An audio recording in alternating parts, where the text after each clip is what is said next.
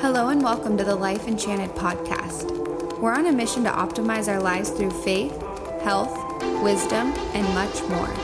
Thank you for joining us on our journey. Here now is our host, Nick Carlisle.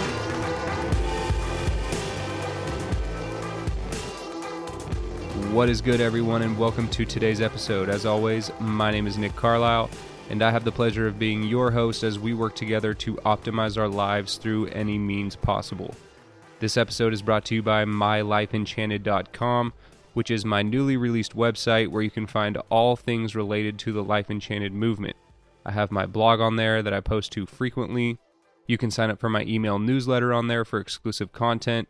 You can connect to my social media accounts, check out some healthy snack recipes, visit the Creation Admiration store, and find out how you can help support what I'm doing through Patreon. There's a lot more on there as well. The website is constantly being updated and improved, and if you've liked any of the podcast episodes thus far, it's highly likely that you'll enjoy the content that is on there, especially the blog and the email newsletter. Also, please leave a rating and possibly a review of the podcast on whatever platform you're using. Your feedback helps other people discover the show and join the movement. Today's guest is my dude, Thomas Siebert. I'm not going to get too deep into his bio here in the intro because we talk a lot about it in this episode, but I will say that this man is a true inspiration and the real deal. In this episode, we talk about his testimony, overcoming addiction, marriage, going on mission trips, cannabis, prayer, and a whole lot more. So without further ado, please enjoy this wide-ranging conversation with Thomas Siebert. All right, sweet, and we're live. Thomas, what's up, dude? What's up, Nick? It's so good to see you, man. Dude, it's awesome that you're here, man. I'm super stoked to talk with you.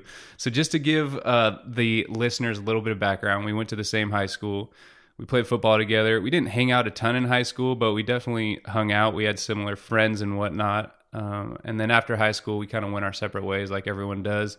Then a couple years ago, we lost contact, obviously. But then a couple years ago, I saw a super dope video on Facebook that you were the focal point of. It was super well produced, and you were kind of sharing your story through it. And I legit watched that thing because it was so inspiring, dude. I watched it, I think probably about 50 times in the first week because it legit like gave me inspiration. It really, really did.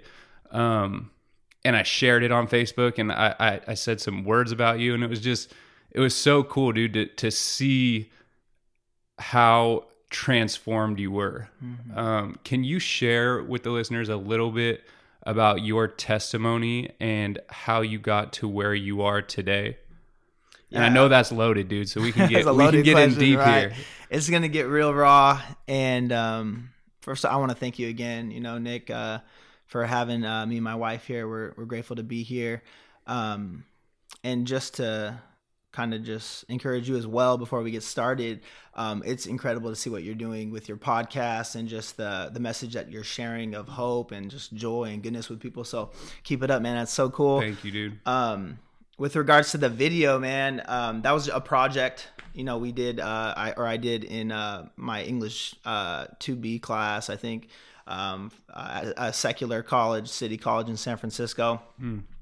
And, I just felt like where I was, I don't know, in high school, man, like if we start there, I was in a very bad place, and God brought me to this new horizon, this new place, and I just needed to talk about it. Yeah. So I did that video, but we won't go into the video. We'll talk. I'm going to put that video, dude. I'm going to put that video link in the show notes. I'm sure I could. It's still on Facebook, yeah? Yeah. Okay, sweet. So for all the listeners, if you want to check out that video before we dive in so you can get a little context here, I'll put the video link in the show notes. If you just click on the description, you'll be able to find it. It's a super dope video, and it's well done, and it will inspire you.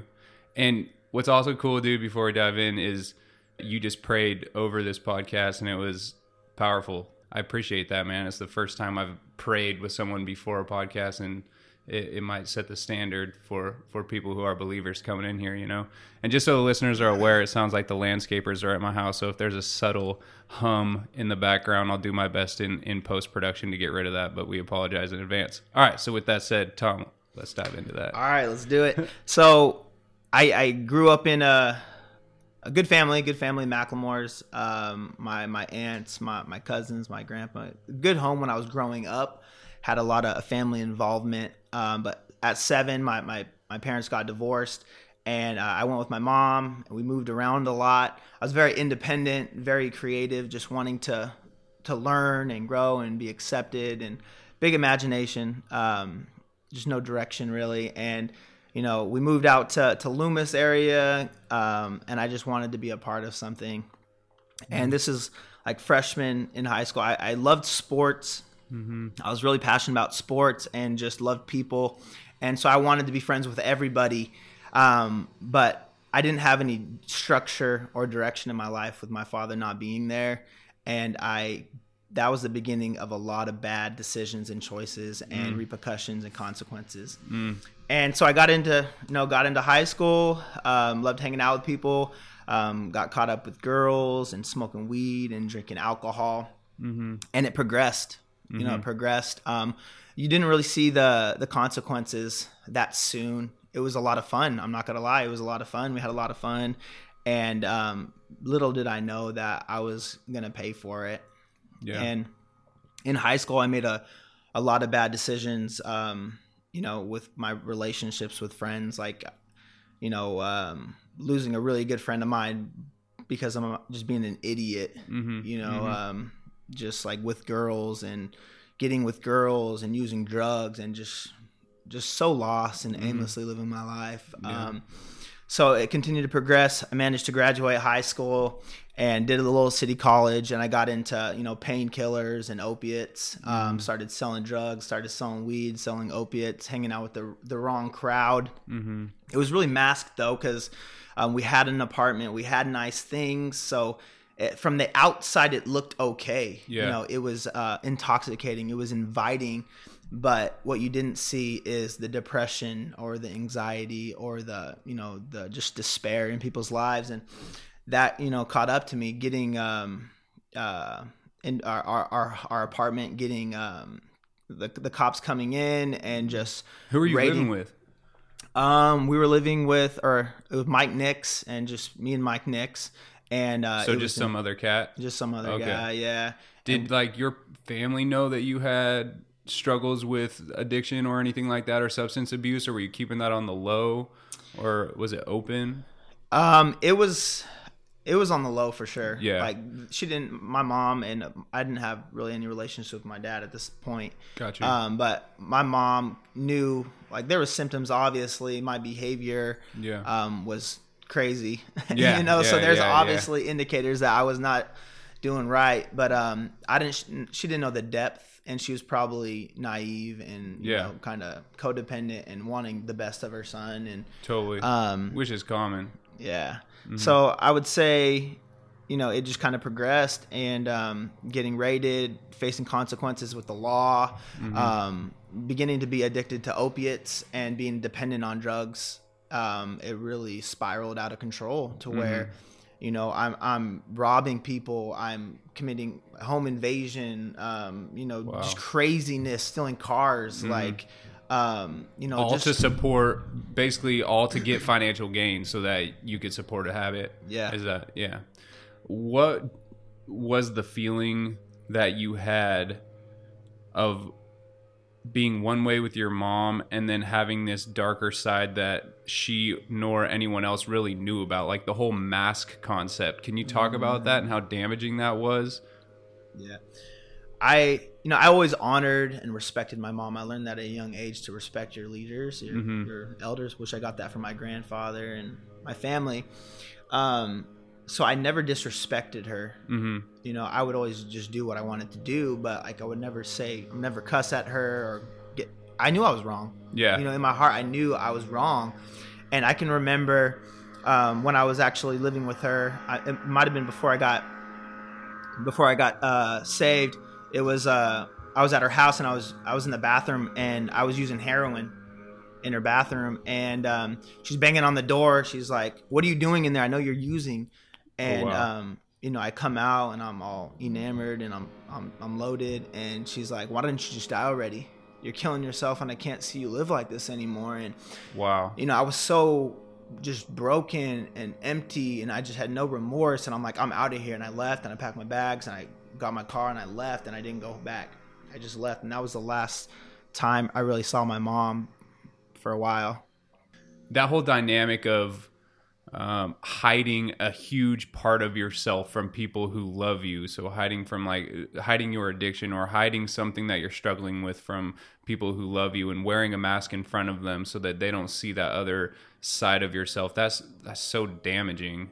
And I think that translates not to just like substance abuse, but whether just lifestyle or cheating or lying or just like not confessing things, bottling things up that people can't, that you're not sharing with people, just keeping those things inside you is poison, and it just eats you from the inside out. It's like, you just gotta, it's so healthy to just talk to people and to tell people what you're going through, what you're struggling with, whether it's substance abuse or whether it is, I don't know, whatever it is, self-harm or anything like that, anxiety. It's like, just get that stuff out of you. But it's hard to be that vulnerable, but it will deteriorate you from the inside out. And I say that from experience, and I know you felt that as well, man. That's tough. Yeah, absolutely, man.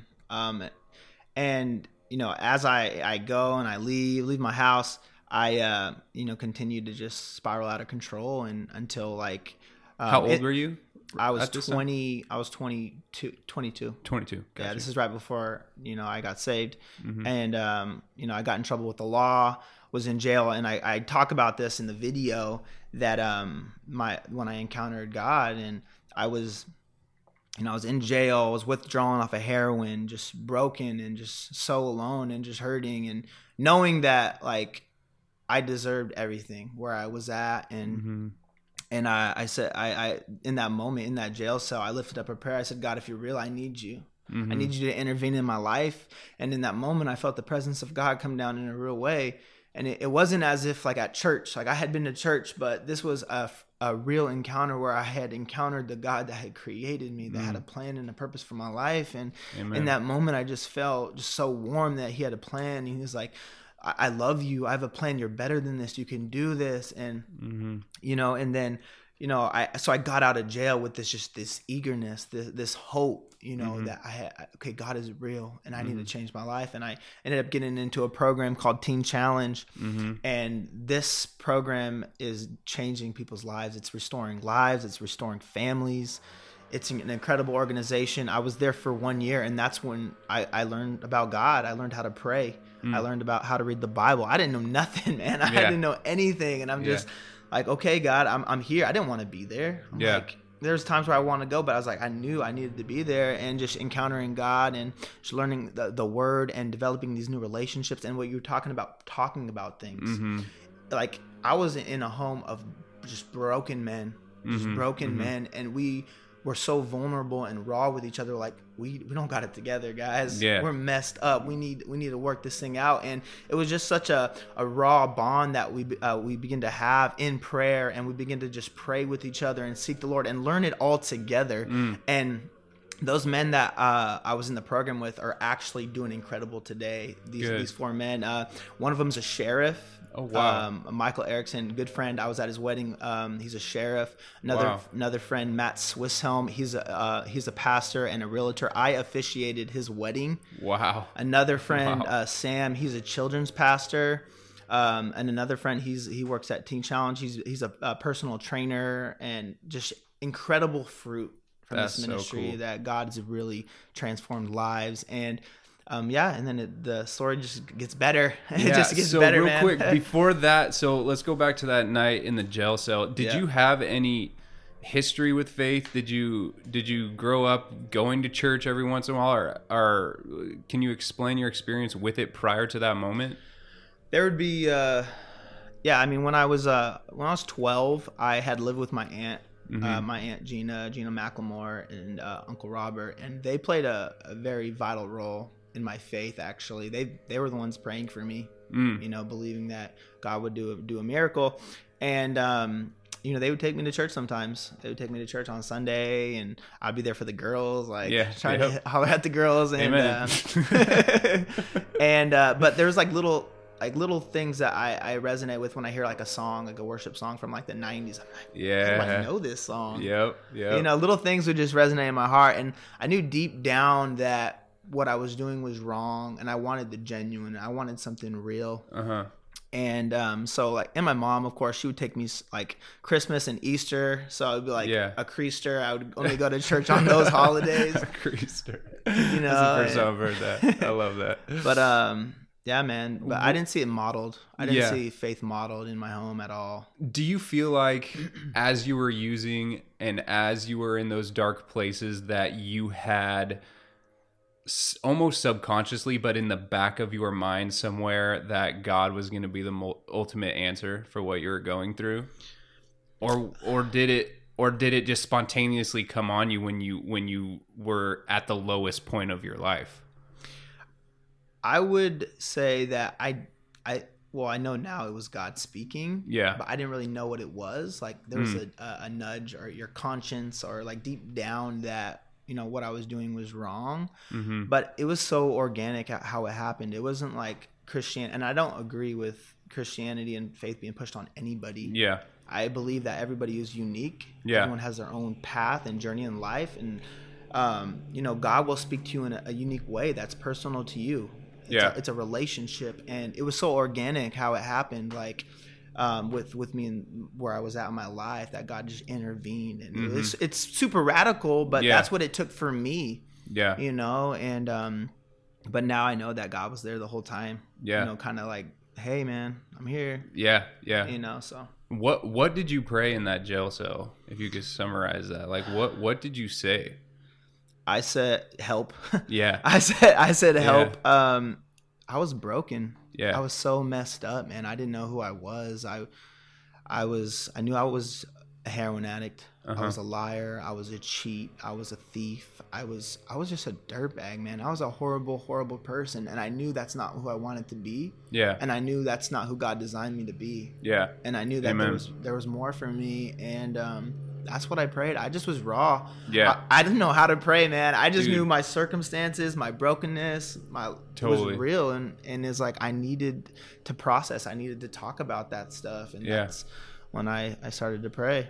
Yeah. There's no secret prayer that unlocks God's communication. He's always there, and he's always listening. And it's literally just a conversation like you'd have with any other person, any other being. It's just talk to him, you know. And I've spoken with friends that we have together about this, and it's like, man, I don't know how to pray. I don't know where to start. And it's like, dude, just start talking to God. Yep. You know, like, God, I need you. Like, show me a sign, help me, reveal yourself to me, talk to me, whatever it is.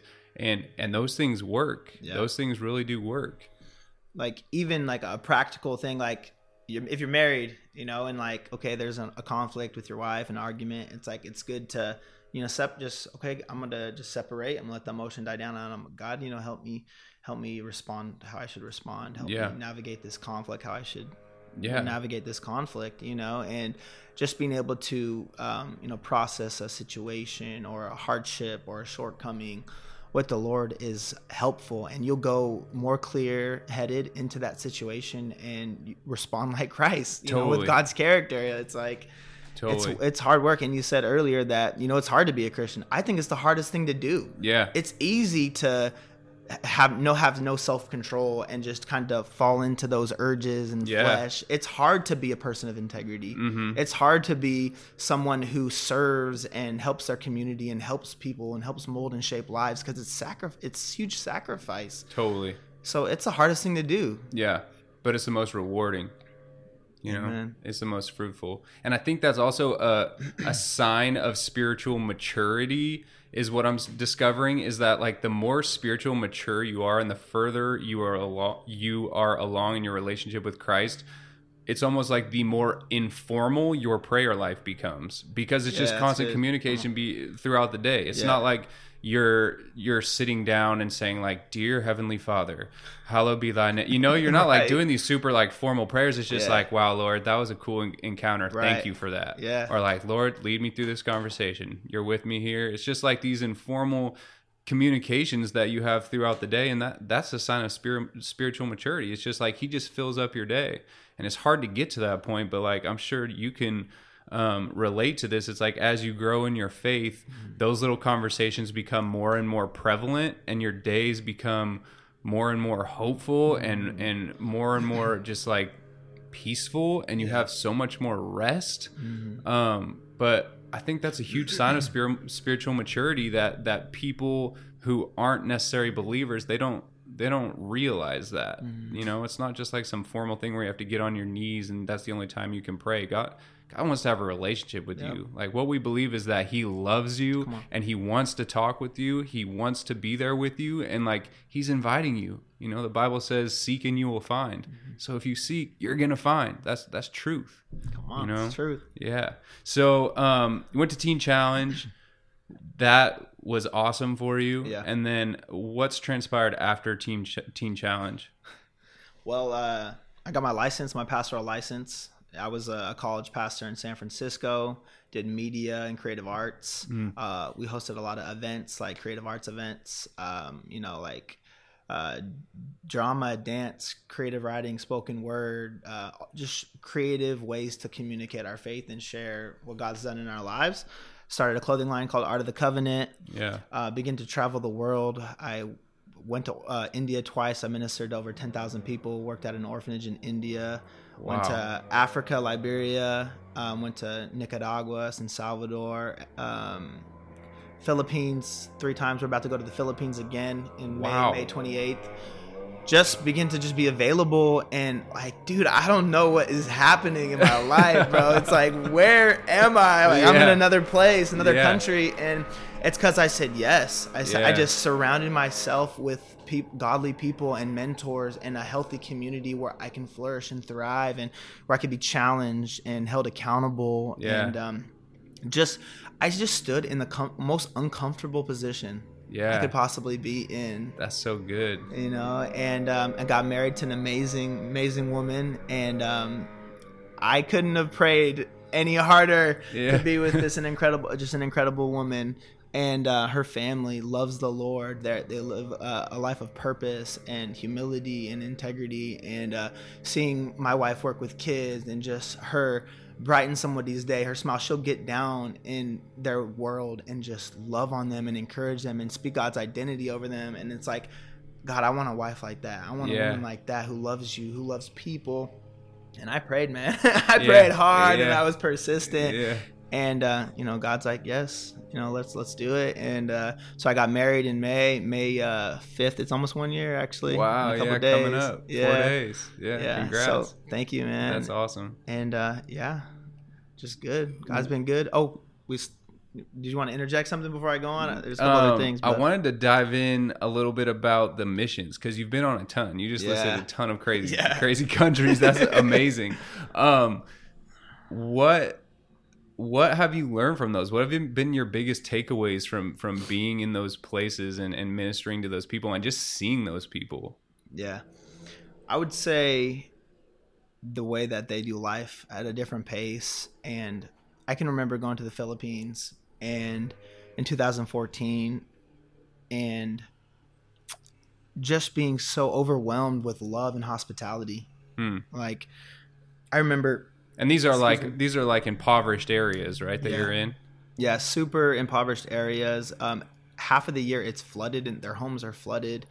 And going there to the Philippines and being greeted by 300 kids, just so loving and kind, and people just so warm and just welcoming you into their life and wanting to do relationship. What challenged me is the way that they do relationship and family, that dynamic, and how much they valued that. And they're so content. And I'm sure you heard this all the time, but people that don't have as much, they seem to be more happy and content. And absolutely, I echo that. You know, that's absolutely true, that they're content and happy and full. But I would say how they do relationship is really challenges me in American culture. And what do they do? What are some aspects of their relationships that you've noticed? I would say just how the hospitality and how they want to serve you. Really? It's like, so humility almost. Yeah.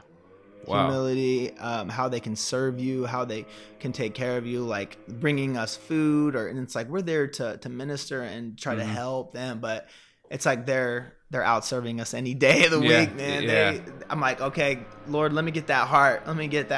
And so it really challenges just that independent grind. I'm going to get mine kind of thing, but more community. There's a saying, or it's actually a trait. It's called kapwa. It's a Filipino like characteristic or principle, and it means togetherness.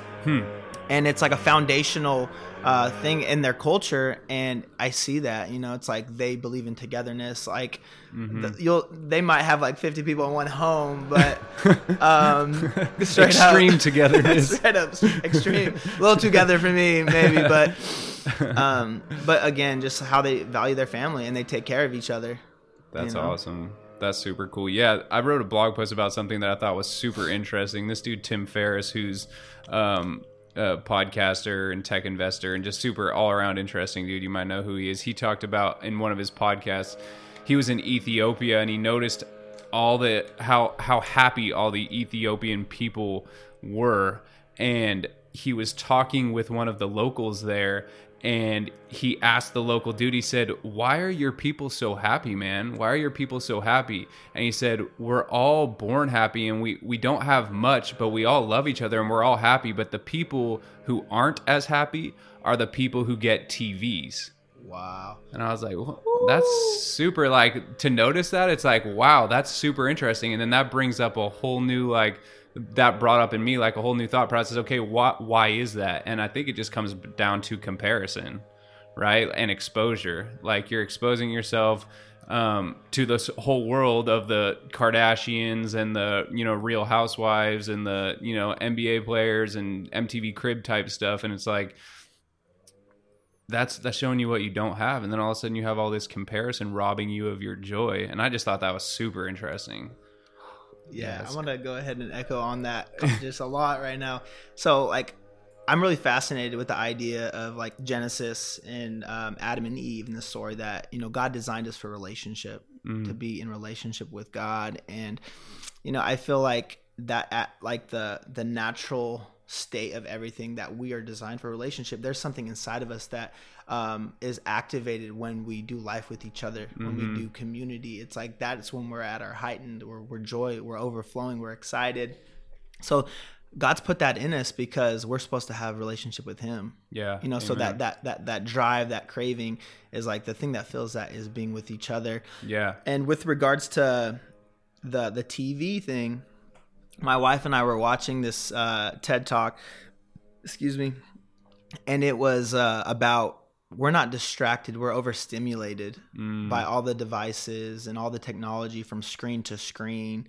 And that's so true, man. There's like so many things that are trying to captivate our mind and overstimulated. So we're trying to set healthy boundaries on our devices, like to just kind of unplug from any kind of technology, YouTube videos or, our devices, and really just slow down, be with each other, talk about our day or read. And it helps a lot. And in the TED Talk, it was saying how he did a study, and it was 8 days. He only used 30 minutes of screen time, and he was more focused. He was more creative. He was more present.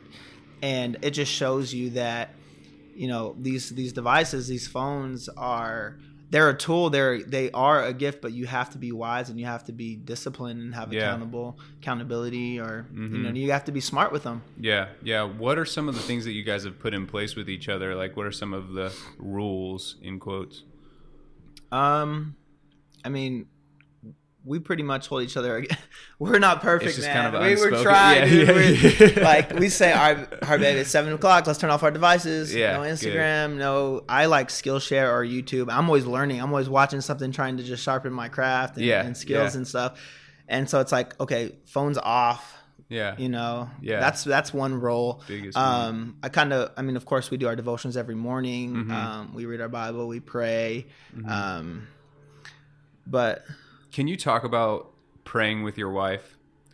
Because I think that there's a lot of people, including myself, it's not easy to pray with your significant other but it's, I think, one of the most powerful things in a marriage. Mm-hmm. And I think there's a lot of Christians and believers out there that don't necessarily get vulnerable and pray with their significant other. Can you speak to that a little bit? Yeah. I would say prayer with your wife is the most intimate thing.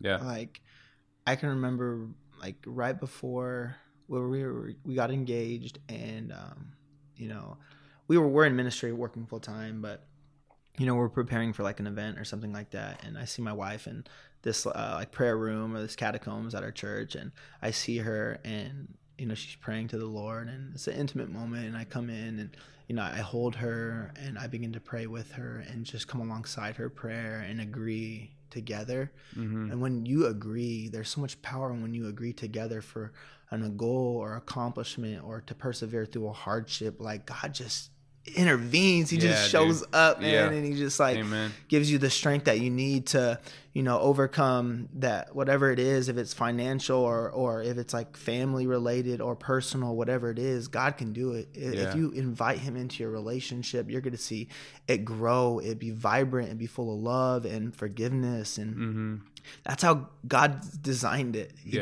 designed us for a partner, to have somebody to do life with. And it has been my greatest joy to be married, and just to do life, and to go after goals together, and to when we have kids, we don't have kids yet, but just to have a family and to leave a legacy. There's nothing more beautiful than that if God's at the center of it.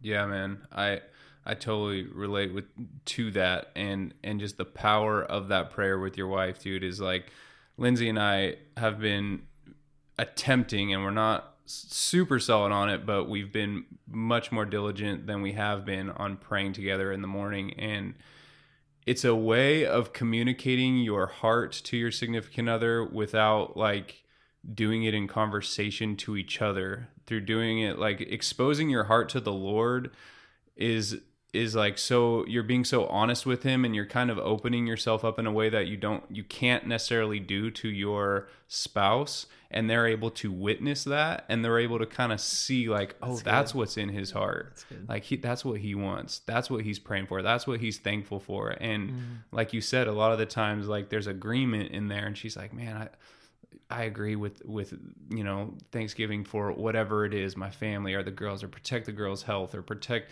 our marriage, or walk with us through this financially hard time, or whatever it is. And there's so much power there and so much sweetness there that it's like, it's an unspoken way almost to be on the same page about things, because afterward, it's not like you really talk about these things, but you both witnessed each other expressing these things to the Lord. And it's like, you know where each other's at. Amen, bro. That's I love it, solid, man. dude. It's so solid. Yeah, man. So what else has happened? I know you started a company, right? It's called Innovation Canopy. Yeah. What's up with that? So we were in ministry for 6 years, and we felt like God was saying to take a year off and to focus on our marriage. And if you're in ministry or work, if you just get married, in the Bible, it says Deuteronomy 24, don't send the man to war, but send him to his wife to contribute to the joy and the love and build that strong foundation with his wife. So we took a year off of ministry. It didn't ever stop. I mean, ministry never stops because we're Christian. It's just an overflow of our life. Yeah. But we took that year off, and we traveled. We were able to go to Europe, and we started this company, Innovation Canopy, and we believe that God birthed this company in us to help illustrate people's visions or dreams. The thing that God's put inside of you, we want to help cultivate that. We want to bring that to life. We want to help illustrate that vision that God's given you. So it kind of progressed, and God just blessed it. And we're doing like building websites, brand identity, UI and UX design, app design, graphic design. And it's just like God just blessed it and started setting us up with clients and people in San Francisco. And it's just like we get to blow up. And we work with a lot of nonprofits. Yeah. Great Ripple Effect 22 is a great nonprofit we work with. They're changing lives in urban youth. We're hosting Derek Miner and Canon. I did a video for them. Really? And if you guys don't know who Derek Miner is, you need to check out his music. He's a super dope rapper. He's dope. Yeah. So helping promote events. Help solve business problems. We do a lot of like websites for coffee shops in the city, or any kind of web development, or if you have an idea, we want to help bring that out. We want to help build you a brand. Yeah. And God's been blessing it, man. But that's not our, like, it's not our heart. That's not all that God has for us. We know that there's more, and our year is about to be up. Yeah. So we're praying where God wants us to invest our lives, to start our family. Opportunities have come up with ministry positions and things like that. But we do know we want to plant a church in the future. We would love to plant one in San Francisco. Oh, wow. And have like a coffee shop kind of church, and be able to do like book studies, Bible studies, creative events. Also, work on projects, or kind of rally people together to work on projects. If it's like, we want to plant an orphanage, or we want to build a school, or we want to do this, something, we want to come alongside and partner with people in that. So the vision is big, man. We're super awesome. Juiced, but it would be God to make all that possible. Yeah, that was going to happen. That's so awesome, man. When you were talking, I had memories spark up of you in high school, and you were always you always had a vision for aesthetic, and you were always pretty creative. I remember you like being able to draw like graffiti type stuff super well, and like do some sick design stuff. So that's awesome that you're able to kind of tap into that and leverage it. Where can people find your company at? Innovationcanopy.com. Cool. You could follow us on Instagram as well. It's at THMSSBRT, just my name. But innovationcanopy.com, they can see some of our work there. That's dope. That's super dope. So how can you kind of compare and contrast your life? I mean, we've kind of touched on this, but like, how is life different now as a follower of Christ than it was, when you were 20? I mean, outside of like the drug use and stuff like that, just like normal everyday life. How is it different? Mentality wise, I guess. Day and night, man. I would say, everything's completely different. The way I look at life, the way I do relationship. High school, I learned a lot. Like, I was an idiot. I made a lot of bad mistakes I regret. I hurt people that I really loved, and I still believe in. And I would say the way I do relationships and my decisions, and I try to live what I'm talking about. Yeah. Like, I tell my wife, I don't want to be behind a pulpit or anything unless I'm living it, because the conviction, the authenticity will not be there. Yeah. And I lived a lie, up until my 20s, early 20s. And I don't want that. And like you were talking about earlier, it deteriorates you as a person. You don't really know who you are, your identity, because it's like you say this, but it's like deep down, that your character doesn't line up with that. So it's like, I want my character to sustain me, where my vision or my gifts or things, I want my character to sustain me. So I'm really intentional about my decisions and making good choices, and putting myself in good, healthy environments where I can grow, where I can be challenged, being transparent and just upfront, like, so people can see, very open, so people can see my life, and just modeling Christ, doing my best to model the Lord. Yeah, man. Yeah. There's, again, just to reinforce it, there's so much power in being vulnerable and open and being your unapologetic self. I mean, I feel like that the younger people can embrace that, the less issues they're going to have later. What advice would you give? Because like right now, dude, I'm a high school teacher, as you know, and there's like marijuana and drugs are just like rampant. I mean, there's kids vaping in the bathrooms at our high school all day long. And, I think I saw a video, you posted one, and he was like, you're like, no vaping. He's like, oh, he got caught. Some kid was inhaling my diffuser, dude. I'm like, dude, that's lavender. That's not good, bro. But what advice would you have to those? Because we were both in high school and we were seeing the same stuff, dude. And it's like, you're just so stupid in high school. What advice do you have for these young cats?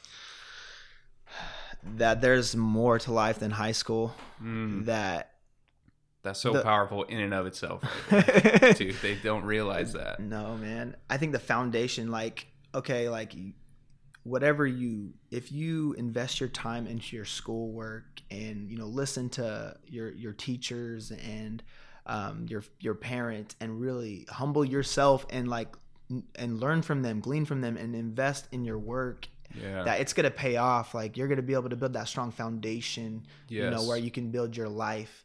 And if you begin to dabble in, you know, weed and partying, all these things, like, really you're just, it's empty. There's no future in that. It's just going to get worse and worse, and you're going to need these things to be happy. And it's like, there's more happiness, a pureness in life when you begin to overcome insecurities, when you begin to overcome social anxiety, when you begin to overcome offense and criticism from your peers. And a lot of these people, like, you're trying to please these people that you don't even like, that honestly, like, I have 3 or 4 very close friends, and then it's like, not everybody likes you, not everybody's gonna celebrate you, and that's okay. Like, know that, and like, but build the strong relationships, but invest in yourself right now. This is a time to cultivate you as a person and to grow in your education and really find out what you're called to do in life. Because I heard an awesome quote, I think it was in Alexander Hamilton, but it was like, a legacy is planting seeds in a garden that you'll never see. And it's like living a life that you're proud of, that people can see, and that there's like value, and you did something in this world. You made a mark. You met a need. You built an orphanage. You built a school. You did something in the community. That's something to be proud of. You know, if you make a lot of money and have nice things, who cares? Like, a lot of people have that, and they're jerks. Like, you don't want that. So really work on yourself, and don't be so caught up with popularity and who's cool or who's not cool. You're cool if you're doing your homework, bro. You're cool if you're listening to your teachers. You're cool if you're listening to your parents. You're cool if you're not smoking weed. You're cool if you're not doing drugs, man. You're just setting yourself up for success. Totally, man. That is so true. There's so much wisdom there. And something that I think about constantly, that I try and communicate to my students, that it troubles me, dude, when I think about, because I can only imagine the amount of regret that some of these dudes have. Because, like, you and I could both think of dudes in high school that were popular, that were jocks, that were the face of the party, the life of the party. Everyone liked, everyone respected on campus, everyone feared on campus. They're getting MVP awards and stuff like that. But they weren't doing their schoolwork. They were failing their classes. They weren't planting these seeds, as you mentioned. And then all of a sudden they're 25, 30 years old, and they got nothing. High school goes away. Like you said, high school is not real life. And like, I know that these dudes are filled with regret, and that breaks my heart, because they can't get that back. And it literally troubles me to think, like, these dudes and these girls have so much regret in their heart, for like, they could go back, wishing they could go back and like, man, I should have just tried hard on those exams. I should have just taken the SAT. I should have just got my associate's degree. I should have done whatever it is. And it's like, I see now as a teacher, I see students that are on that same path that are just like, screw it. And like, their classmates think they're funny, and it kind of like perpetuates that mentality that they have. And they're just like failing all their classes. And like, I see them at the skate park when I'm going to, like, you know, Taylor's or LBB down the road. And like, I see these dudes at the skate park, like, just listening to horrible music. And like, you know, I see smoke clouds every once in a while around them. I'm like, dang, man, these are those kids. And like, in 10 years, they're going to be like, I shouldn't have been doing that. And what a horrible way to live. I can remember, like in San Francisco, like I was working in the city at the church, and I would see, you know, kids, you know, students, and they'd be out smoking weed, and I'd get off of, or during lunch or whatever, I'd go to across the street to Safeway, grab some food or something, and I'd see these kids smoking weed and just, you know, just chopping it up and just hanging out, and like, it broke my heart, you know, just thinking of where I was, or my sisters, where they're at, and the things that they're doing, and like, but I was tired. I was busy. I was moving. I was like, man, I don't want to do anything. I don't want to say anything. I'm just going to keep moving. But I felt convicted. Yeah. I felt convicted. I'm supposed to say something. And I'm like, God, if I see them again, I'm going to say something. The next day after work, I saw them super tired. I'm like, oh, God, I don't want to talk, God. I want to go home. But I see these kids and like, and, you know, I see this girl and I'm like, you know, I'm not telling you what to do. I'm not going to tell you to stop smoking weed, stop having sex, whatever. I just want to share something with you guys. And I said, you know, I did that. I smoked weed. I was drinking and it was left me empty, you know, and it's just like, I know that there's more for you guys, that this stuff is not going to satisfy. It's not going to fulfill you.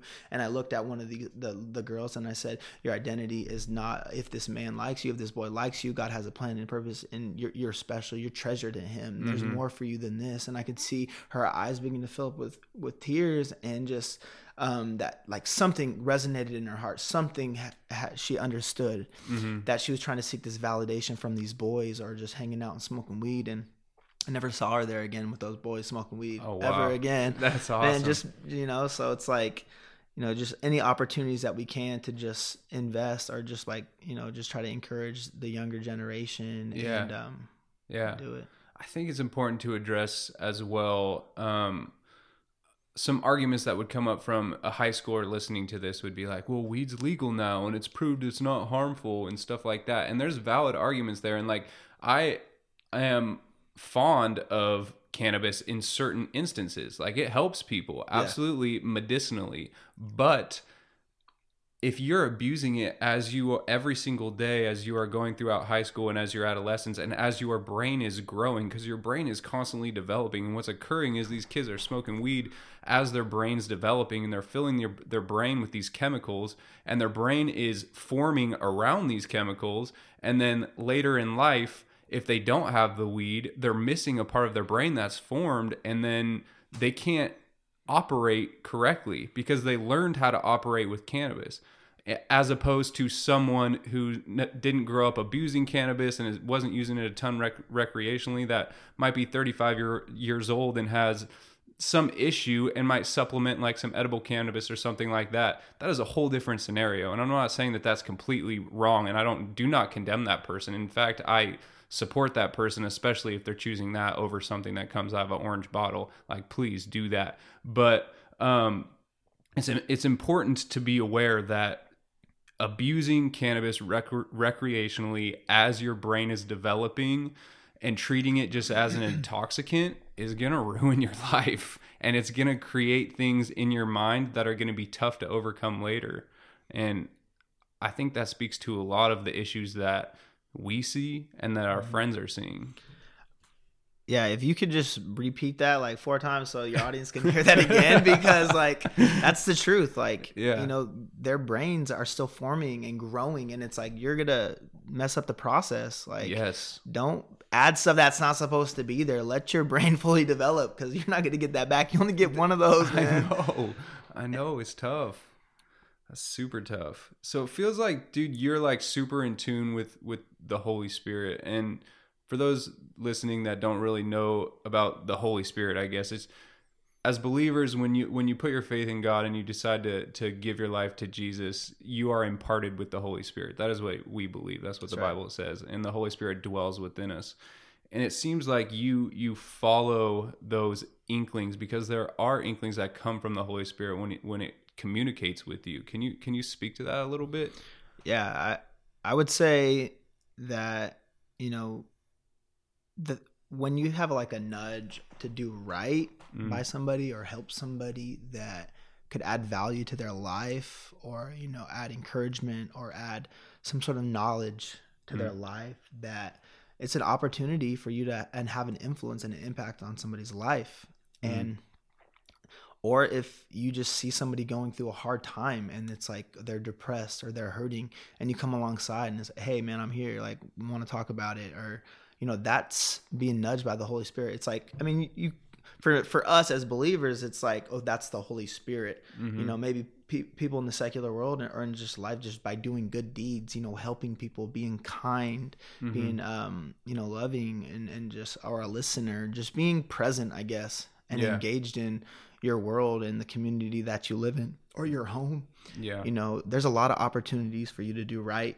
And I would encourage you to take those. Yeah, those subtle inclinations you have to do the right thing, that's the hard thing, often lead to the most joy. Often lead to the most joys. Yeah, it's powerful. What are some other ways that you really have found and enhance your relationship with God? Fasting. Fasting, something that you like, I mean, food is like one, like sacrificing, you wanting to eat something, or if it be technology or a device, detaching yourself from like your normal routine to like, all right, I'm going to get away. I'm going to get away with you, Lord. I'm just going to listen. You know, sometimes you won't even have anything to say, but just to get to that quiet place and just listen. Yeah. You know, like, you know, Abby and I were at Folsom Lake, and we're in the city all the time, so it's super busy. We're working, we're busy all the time, and it's like just being able to go out there and detach from the norm is so healthy and rewarding, and you could, you know, get closer to the Lord. So just like carving out a time for God, just to listen, or to get in His Word, or to pray, or, you know, listen to a podcast, or, you know, a sermon on YouTube, or so fasting, praying, reading your Bible. Do you memorize scripture often? Yeah, yes. Sure. I mean, you pulled that Deuteronomy quote, just our verse, just right out. Is that something that you focus a lot of effort into? I would say that's an overflow of just reading the Bible. You read something enough, it's going to get inside of you, man. Yeah. And the same goes for if you're listening to trash, you know, it's going to get inside of you, and it's going to come 100%. Out. So it's a garbage in, garbage out kind of thing. What are you putting in your body? What kind of knowledge are you consuming? Yes. What like is going to be who you are? If you want to feed yourself with, you know, healthy stuff like God's Word, and just people that you admire and you look up to and that are doing well in the world, then that's gonna be who you're gonna become. You know? Yeah, that's a whole nother rabbit hole we could get into, is the whole garbage in, garbage out. Because I'm thinking of like especially in high school, like, man, we're listening to Lil Wayne, we're listening to Juelz Santana, we're listening to all this trash music that's just talking about all these horrible things. And I love music, and I think that there's some, you know, there's a lot of skill and stuff involved with a lot of those dudes. But absolutely. When you're putting that type of content into your head, like you said, it's garbage in, garbage out. Yeah, that's tough. Awesome, man. We have a time constraint, which is unfortunate because I feel like we could talk for a long time, but it was super dope talking with you, dude. Where can people find you and your wife online? What's your handles on Instagram? On Instagram, honey, what's yours? I'm not sure. Maybe you can put it in the link. Yeah, I'll put links in the show notes to both of you guys, and then I'll put links to the video we discussed. I'll put links to your website, which is Innovation Canopy. And then, you guys, I encourage you guys to check them out. They're doing awesome things. And, dude, it was really awesome talking with you. Thank you, Nick. It's good seeing you, man. Yeah, you too, brother.